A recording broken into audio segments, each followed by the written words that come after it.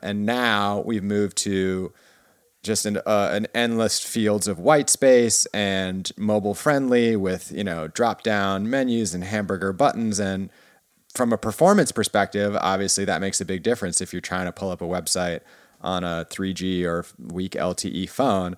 On the other hand, we've lost a little bit of flair, right? Well, I mean, apps can't document-driven web. It can be full of shenanigans. It's like a newspaper ad, right? Like that's what this website looks like. That Ling's Cars looks like a newspaper ad in a tabloid from, 1995. And I mean, you can still buy the New York Post, and I'm sure half the car ads kind of look like this. Crazy Memorial Day deals and.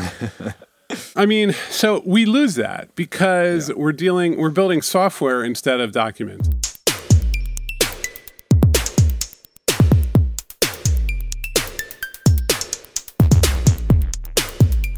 Hey everybody, this week's episode is brought to you by Couchbase. Couchbase is an open source, NoSQL document and key value store database. It requires no external cache, supports SQL and analytic queries for JSON data, and Couchbase supports technologies like Kubernetes, Java, .NET, JavaScript, Go, and Python. Download it today at couchbase.com/Stack Overflow and let them know we sent you. Here we are. Yeah, I'll tell you where it all went wrong. On this day in 1999, Napster launched. And if only we had let that thing live, maybe a kinder, gentler tech industry would have been born. A freer, more libertarian, progressive. No, I'm just kidding. Napster was fun, though. No, I think that this is a very meaningful conversation. It really is, which is that an enormous amount of the pressure that is being brought in our society right now is directly due to extremely centralized platforms. So Facebook and Twitter, obviously. That's a good point.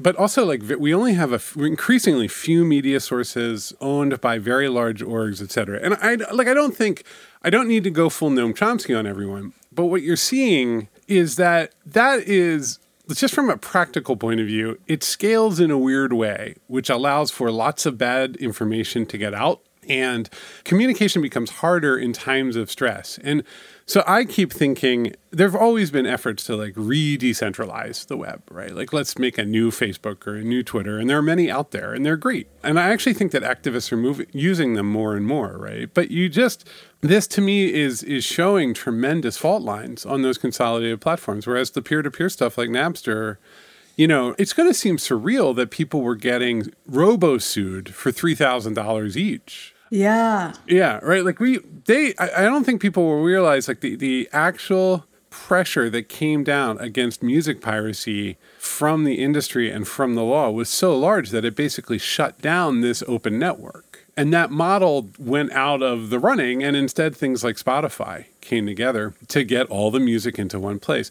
What I'm noticing, and this is I'm going to say something really abstract, and maybe you guys can tell me what you think about it. Because I was thinking about this last night when I couldn't get to bed, which is that when you centralize and you create a single platform, you're always optimizing for hits. And so like, why isn't there a centralized platform for journalism? Well, journalism is actually not hit-based. It's news-based. It's got to keep moving and moving and moving. And you want to know what's new, but it rarely is there like a really popular news article. Like it might get a couple million impressions, but then it's done.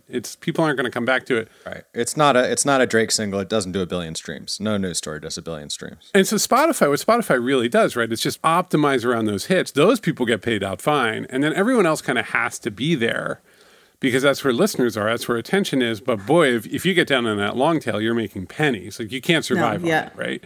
Facebook and Twitter, same thing. Like millions of likes, great. And then you'll just see the same tweet. Like I saw there was a tweet of cars going into protesters in New York City. I probably saw it 300 times as I was scrolling on my phone, like just constant.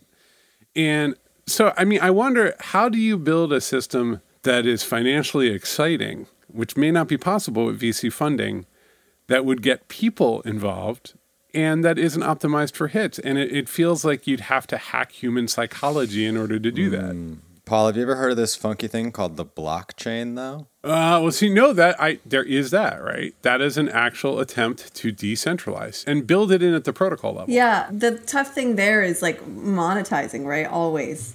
right? Like if it's not, there's been a few people that have tried to do this, right? To optimize not for hits, but for content and like value of content and things like that. But the problem is so many of these networks monetize based on ads, and that kills ads. Like you can't monetize on ads when you're not optimizing for eyes. So, how do you monetize in that way? Can you find 100,000 people that'll give you $5 a month? Who knows? I think that's where a lot of those platforms die. Well, and they got to become a really good product, right? Like people only use good products. So I will say Signal has become a good product. It wasn't at first, which is it's a more peer-to-peer encrypted communications platform.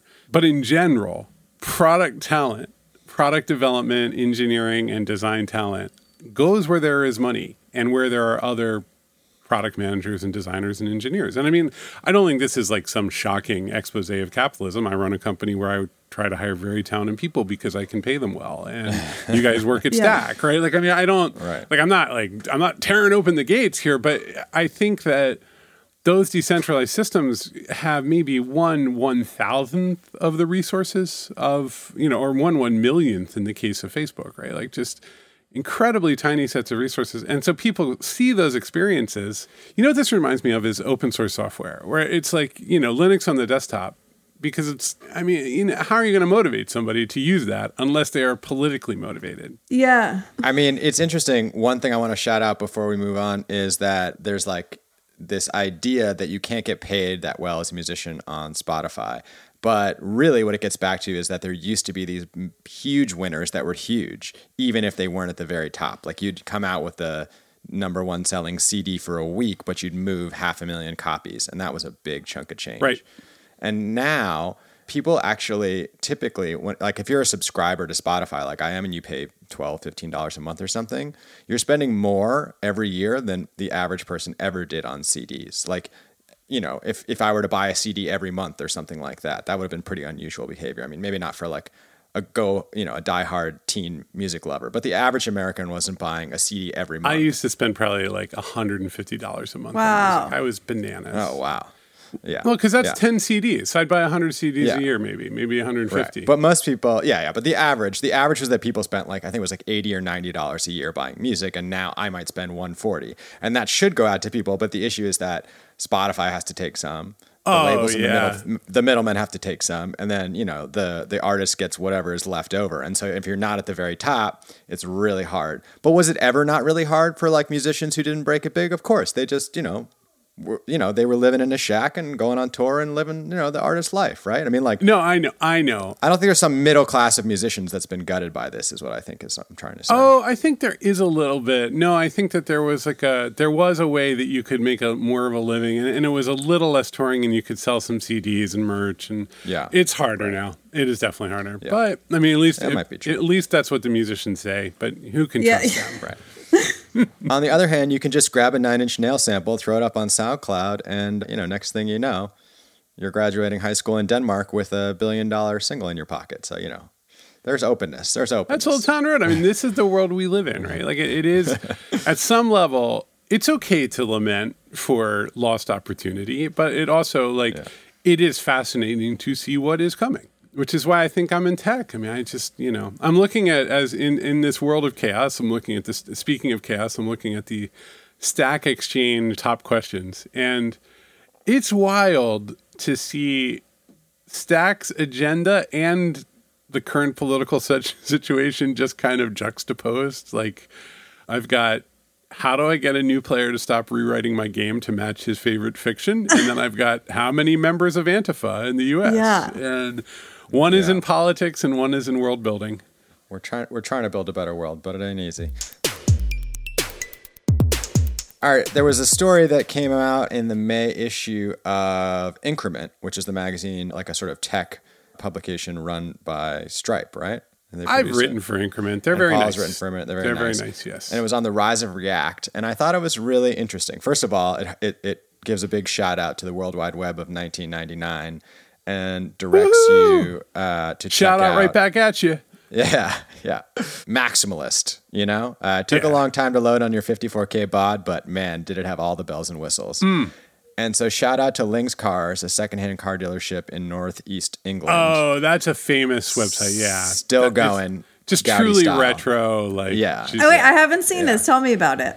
It's just lynxcars.com, and it is gorgeous. It hasn't changed a day since GeoCities left. It's LING, right? LINGSCARS.com. We'll put it in the show notes. There you go. But I'm yeah, gonna bring it's this really, back. really special.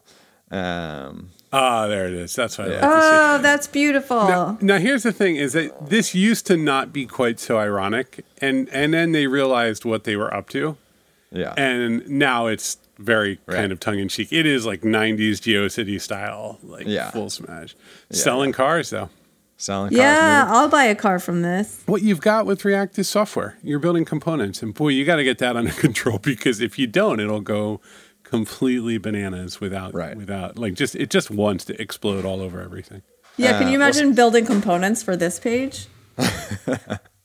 Exactly, right? Like each car. Well, I mean, the reality is like kind of. Yeah, you kind of can. You can't, except that like the weirdness gets lost when everything uses the same CSS style sheet. Yeah, it's really hard to do like, these different colors. And I mean, you can.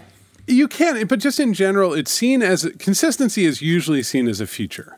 Yeah. Right? Like, oh, I know what I'm looking at. I'm looking at a car listing. And then, when we're presenting, when we do mocks or envision prototypes, right? You're presenting that one car view and you're promising that all the cars will look roughly like this. And people go, that's how I want cars to look. I know what to expect. Yeah. Well, I want to give you, the devil's argument, the devil's advocate here was that, for your Facebooks and your Twitters and your other big people, this kind of modularity is super useful. And that has become a way of thinking that, a lot of folks have adopted. On the other hand, says somebody here in this article, I can't find them. When I'm making a website, I often don't have need for that extreme modularity. And moreover, it can be a resource drain that tends not to be worth it. So is there something to that? If you're smaller, independent, web, whatever, like maybe React-based design is not ideal for you? Well, I think that if you're saying that it's a smaller website, I think it's not that the React-based design isn't appropriate. It's just sometimes over-engineering if you're building something small. Yeah, I mean, look, what are your goals, right? Are your goals to communicate a few things about your organization, make sure that the SEO is good, and have people look at it and go, these are smart people who are consistent in their thinking? You don't need React in any way, shape, or form. You need like a Squarespace. Yeah. Or plain HTML and with a couple CSS style sheets, and you are good to go. If you are building an interactive experience on the web where people can manage, some aspect of their email or do calendaring or like do all the things that we do as software as a service, you need some kind of front end framework, because the web just truly deep down isn't built for that. It can do it because it's the most flexible medium that's probably ever existed in the history of humankind. But you gotta, no, it is. I mean, what? You don't have to put the CD-ROM. Like, software just comes. I hit a button. I go to a thing, and the software I just love loads. hearing your love for the web just flow out of you. There's still nothing like it. Like, everybody has tried to be like, well, it's dead now, and it's like, oh, is it? It never dies. It never dies, and I love that. I mean, it's sheer awfulness. Like, you hear older programmers like, well, this is not the way it should be a list machine. You're like, it should. Hold on. Let me go to Stack and ask if the web should be a list machine. Another interesting thing I read in this article, which I think comes back to a bunch of what we've been talking about with big codes and the open web and open source, was that, React came to exist, but then, Facebook became kind of the chief steward. And then there was a back and forth about these patent clauses and whether or not people should be adopting it, say at WordPress, and if that, would be creating issues for them in the future. And so the Apache Software Foundation placed the patent clause outside of its list of allowed licenses. And then Facebook eventually turned around and put React and Jest and Flow under the MIT license. So like there was a win there. Yeah. There was like that kind of realization that to make this continue to work at scale, you need to follow these newer, better practices, or no? This is the world of Sarah Chips. Wait, were you tagging me in? Yeah, no, I really am, because it's about large organizational licensing challenges and what they mean, which if you are a day-to-day programmer, you're like, oh my God, shut up, nerds, which is what people are usually saying to you. Yeah. But, I've had approximately 100 hours worth of meetings since the beginning of this year regarding licensing. it's like, Sarah, it's literally my worst. I swear to God, I'm not doing this ironically. Thank you for your service. It is the worst part of our world. I'll do it, but it's horrible. Well, it's like it's the thing where like law, it's funny. I just had actually one of these conversations go really well when everyone was really preparing for it to go horribly. It's a funny thing because it's like in software, we like to really throw around lots of opinions and lots of thoughts and really play devil's advocate all the time. But the thing is, when the second that legal things get involved, it becomes much more sensitive, and you're setting yourself up for all types of, you can't be as free in your conversations. Recently, I got to see an open source project change its license. It's just something that open source projects do. And it was sponsored by a foundation, which is something you can't do when you're sponsored by a foundation, really. And there was just, you have to strategize. Oh, so they just were like, hey, we're using this license now. And the foundation was like, that's not our deal. Yeah, you just messed up everything for us, type of thing. And the people didn't know, but everyone, there's like a lot of work that went into the strategy of confronting the conversation, and like, because these things become so sensitive. So it's not, it's not the place, I think, where most software developers shine. Oh no. One of the great things for me was my co-founder at my company Postlight is a lawyer, and I would never advise, if you can get a lawyer co-founder for anything you do, I strongly recommend it, because you don't live in fear. Lawyers see contracts in the same way that you or I might see like a library of code. They're just like, oh, interesting. How's that one work? Oh, I don't like it. And then, I'll use this one instead. And it's fear, right? Like everything with contracts just invokes terrible fear with people. And it gets to territoriality and anger really quickly, and like, what do I get to do, and you're not allowed to do that. And actually, I have to say, like, the law, they're always trying to like check the Constitution in on GitHub. People think the law is like code, maybe a little, but it's code for humans, not code for computers. Right. And there's a lot of amateur lawyering. Like, there's just like a lot. There's like, it's not code. Not code for humans, code for lawyers. Yeah. It's not even. It doesn't make sense to me most of the time. Wow, Sarah, you've seen some amateur lawyering in the programming community. I'm shocked. But wait, back up a minute. You were saying that this stuff can be really painful. But my question initially was, did things sort of end up working out in a good way with React because of pressure applied by folks in the community, and because of folks like the Apache Software Foundation? Like, did we move that overall in the right direction towards a less restrictive, less legal, less threatening thing, where now it's safer to work with React because they had to confront a choice where people said, we don't want to mess around with this if your patents might come back to bite us. It's worth breaking this down. So what it was that WordPress had used React internally for Calypso. It's sort of is the WordPress.com framework that they use on the front end when you are making your WordPress.com blog. And then they have a new modular system called Gutenberg for editing, which is very good. It's just like, it's a very good piece of code. And at one point, they built in React, and they were going to use it for Calypso, but there was a patent protection provision, and they realized we can't ship. A third of the web pages in the world are produced by WordPress. Like, we can't ship this to hundreds of thousands and millions of people with this license because it's not compatible with our license, and we will blow up our whole world. And so they gave up. They were like, all right, well, we're just not going to use React. And Facebook, because Facebook had said, no, we're not going to change anything. And actually, once they publicly said, hey, we're going to go in this direction, it'll take a little longer, but it'll be better, we're not going to use React, Facebook actually came around and was like, oh, wait, you know what? Okay, we can work this out. Let's get rid of this clause. And relicensed, and all is well. All is good. That's a huge effort to relicense in that way. But I bet because it seems like WordPress is big enough that making that change sounds worth it. Well, I mean, the choice they were going to make, it was, patent protection provisions are really kind of arbitrary structures, right? Like, and so the choice they were going to make is we could have our software shipped to millions of websites and used to create stuff and sort of grow the community that way, or not. Like Or that not. was and so they made that choice. Honestly, they might have made the other choice, and everything would have been okay, right? Like, and WordPress would have just written, Word React or React Press, and we would have all moved on and been like, well, licensing. But it is nicer when everybody can kind of not reproduce everybody else's effort due to weird legal clauses. Yeah. All right, y'all. We are at time. I'm going to read a lifeboat and we'll say our goodbyes. This question is written in a very strange way, but I'm just going to make my way through it. It says, Flutter my homepage, parentheses, key, this title, super, parentheses, key. Please, anyone, explain clearly with an example, Flutter.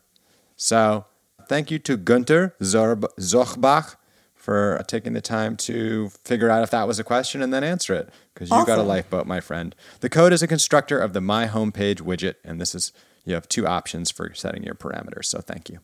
All right, thanks to Gunther. Appreciate the lifeboats. Appreciate people who connect and share knowledge in our community. Stay safe out there. Get in touch with us at podcast@stackoverflow.com, and you can find me, Ben Popper, Director of Content, on Twitter @BenPopper.